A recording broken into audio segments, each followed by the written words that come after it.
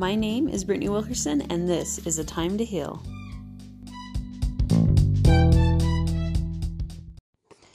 Hello. I hope you are having an amazing day. So today there is so much I could talk about. Yesterday and today I have not had the greatest day. I have been experiencing anxiety and stress and just self-doubt and stuff like that. Got a lot going on, got a lot on my mind, got some stuff I'm trying to figure out. And this anxiety, this used to be my friend every day. And I am so grateful that it's not, that it's just a friend that comes to visit every once in a while. One of those friends you're just like, if you could just stay away, that would be awesome. But, so yesterday and today I've been experiencing this. And yesterday I sat down and got a whole bunch of stuff on my to-do list done, which was super nice. It was so nice. And today I was like, I don't want to deal with this again. And so I walked on my treadmill, and you know what, man, just 10 minutes on my treadmill and I felt so much better. So I walked on my treadmill and then I worked on organizing my bedroom, and guys, it feels so much better. It feels so good. It looks good. I walk in and I'm just like, like I can feel the energy. It's just so nice. So much so that I had to pause for a second to yawn because I was, releasing some energy. So I've been thinking today about what I could talk about. And like I said, there's lots of things I could talk about. But what it all came down to was self-compassion. Self-compassion is something that I've been working on. And as I have self-compassion in my life, it's so much nicer. It's so much easier.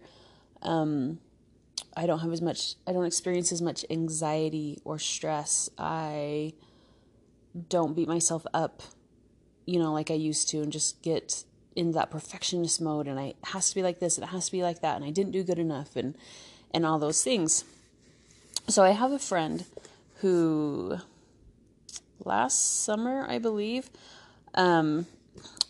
she was reading a book called Self-Compassion, and it's by Kristin Neff, Neff, PhD.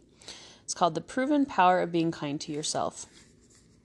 And I started reading it, and I have not read the whole thing because I have the habit of starting books and being like, man, this is really good stuff, and then I don't finish it. I have a bunch of books. So I'm making a TBR list 2019, gonna put all these books where I can see them and read them this year because they're all so good. But anyway, so since I read a little bit of this book, I've been putting that self-compassion into practice. And it's easy for us to have compassion for other people. And if you're like me and you like to know the definition of words, I love to look up the definition of words. Compassion is being aware of other people's distress, discomfort, sadness, pain, hunger, tiredness, and wanting to do something to help them about it. So we see other people and we're like, oh, I know how that feels. I want to help them out. We have a child that's crying. We want to hold them and make them feel better. Our spouse is having a hard day. We want to help them and make them feel better. We have friends that are struggling and stressed out, and we want to be like, oh, here, let me take your children so that you can have a break or whatever, or taking a meal to someone, like, oh, I know you're having a hard day. Let me bring you a meal to help you out, all these things we can do to have compassion, or just talking to them or saying, it's okay. Tomorrow will be better, or things will work out, or whatever, all the things you say to someone who's having a hard day to help them out because you have that compassion for them. But then when we have the same exact experience, what do? We're like, oh, you should have done better. You could have done this better. You should have done this. You should have done that. You're just not doing good enough. Things like that. We often don't give ourselves that same compassion that we'd give someone else. And you've probably heard this before, but would you speak to someone else the way you speak to yourself? Like if your child was having a really rough day, or like they did an art project, drew something for you and brought it to you. And so I have a first grader. Should I expect her to be a professional? Like, oh, you just didn't do that good enough. You should go try again. Or you shouldn't even try to draw pictures because you're not good enough. You would never say that to someone. Or If your child's learning to do something or puts in the effort to clean their room, you wouldn't be like, oh, okay, so this is clean, but all this over here is a mess. You're just doing awful. Like, it doesn't matter you did this one good thing because everything else isn't done. So, like I said, today I spent time organizing my bedroom. And I would like to spend the whole day just organizing my whole house, but I just have other things to do. And so that can wait until tomorrow. And so I'm in my bedroom and I'm like, oh, this feels so amazing. I just love it. And then I come into the kitchen and the dining room and the living room and I'm like, oh, it's still a mess in here. It does not feel as good out here as it does in there. Like, this is just a mess. And I could feel my brain wanting to go into, it's just not good enough. You're not doing good enough. You need to do more. This is in here is a mess, and it doesn't matter that you spent that time cleaning your bedroom, because look at in here. You just wasted all that time in your bedroom, and out here is still a mess, right? And so I just stopped and I told myself, you know what? My bedroom looks and feels amazing. I did so good in there. This will get done too. It's okay. This is a mess. Like, it's not horrible. No one's going to be like turning me in to be on one of those hoarder shows, or like, oh, the worst, dirtiest house ever. It will easily be picked up. And not only that, but when my family gets home, when Elise gets home from school, when my husband gets home from work, I can ask for help. It's not like I have to do it all on my own. And we often expect ourselves to do everything and do it perfectly all on our own, as well as do everything else, where other people were like, oh, let me help you, or is there someone who can help you? It's okay that you aren't getting everything done because it's just impossible to do all the things. The other thing I did today is I just walked for 10 minutes. I've been making an effort to walk 20 minutes. So I've been walking 20 minutes and working, and my goal is to walk at least half a mile. And I keep telling myself, oh, I need to walk a mile. I know I can walk a mile. And even though it would only take me like half an hour to walk a mile, I know that's long, or like 25, anyway, it wouldn't take me super long time to walk a mile. I honestly don't have half an hour in the morning to walk, but if I don't do it in the morning, the chances of it getting done later is not going to happen. And so today I'm like, my purpose of walking today is to help me put me in a better mood, to improve my mood, because walking helps with mood. It helps with depression. It helps with anxiety. It helps with all that stuff. So I'm like, that's my purpose for walking. My purpose isn't to win any awards, not like I would, but it's not to go as fast and hard as I can. It's to help my brain. It's to help my mood. And so I walked at a slower level, and I told at slower pace, and I told myself I'm going to walk for 10 minutes and then be done and be okay with that. And I felt so much better after walking. It helped a lot. And it helped a lot to not have to worry about what I thought I should be doing. And that's another thing I've been thinking about is shoulds. Are we doing things because we feel like we should, or because we want to? So last night I was going to go to Zumba with a friend. I've been wanting to, I love to dance. And so I've been wanting to add more dance into my life, and just thinking, I live in a small town. How is that going to happen? And then she posted on Facebook, going to Zumba. And I'm like, oh, I'll go to Zumba with her. But it's half an hour away from my house. And it's dark at night, and it's cold out here. And I was so tired. I was so tired. And I just thought that I didn't want to go, but I kept thinking I should go. And so I messaged my friend, and she said, oh, I can't go tonight because I had this thing come up. And I felt so much relief. And before, I was sitting on the couch, and I'm just like, I'm literally just exhausted. I'm so tired. I just want to go crawl into bed and be by myself and do nothing the rest of the night. I literally could go get in bed and sleep. And as soon as I talked to her and I knew I wasn't going to Zumba, I got so much energy back. And it's not that I didn't want to be with her or go to Zumba. I wanted to.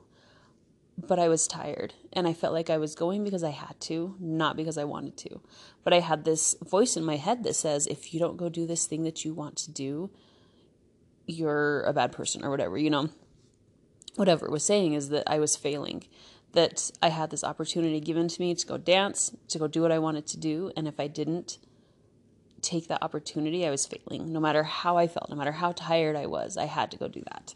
And so I'm grateful for the experience of the relief that I felt when I no longer felt like I had to go do something, that I was doing something that I should do. So, I've been thinking about that too, about the things I feel like I should do.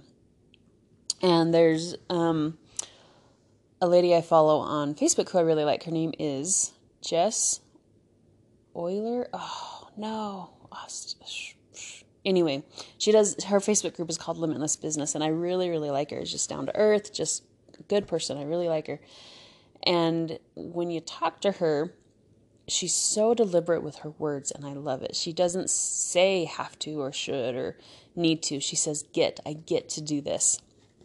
And so I've been working on being more deliberate with what I say, instead of saying I have to do this, I need to do this, I should do this, saying I get to do this. I get to do this thing. I get to make dinner. I get to clean the house. I get to help my kids, instead of having that weight of, oh, I have to do this. I need to do this. I focus on the things I get to do. And just also focusing on, how do I feel about this thing? Do I feel like I get to do this? Or do I feel like I have to do this? Is it a weight or is it a joy? Is it a privilege? Is it a burden? How do I feel about that?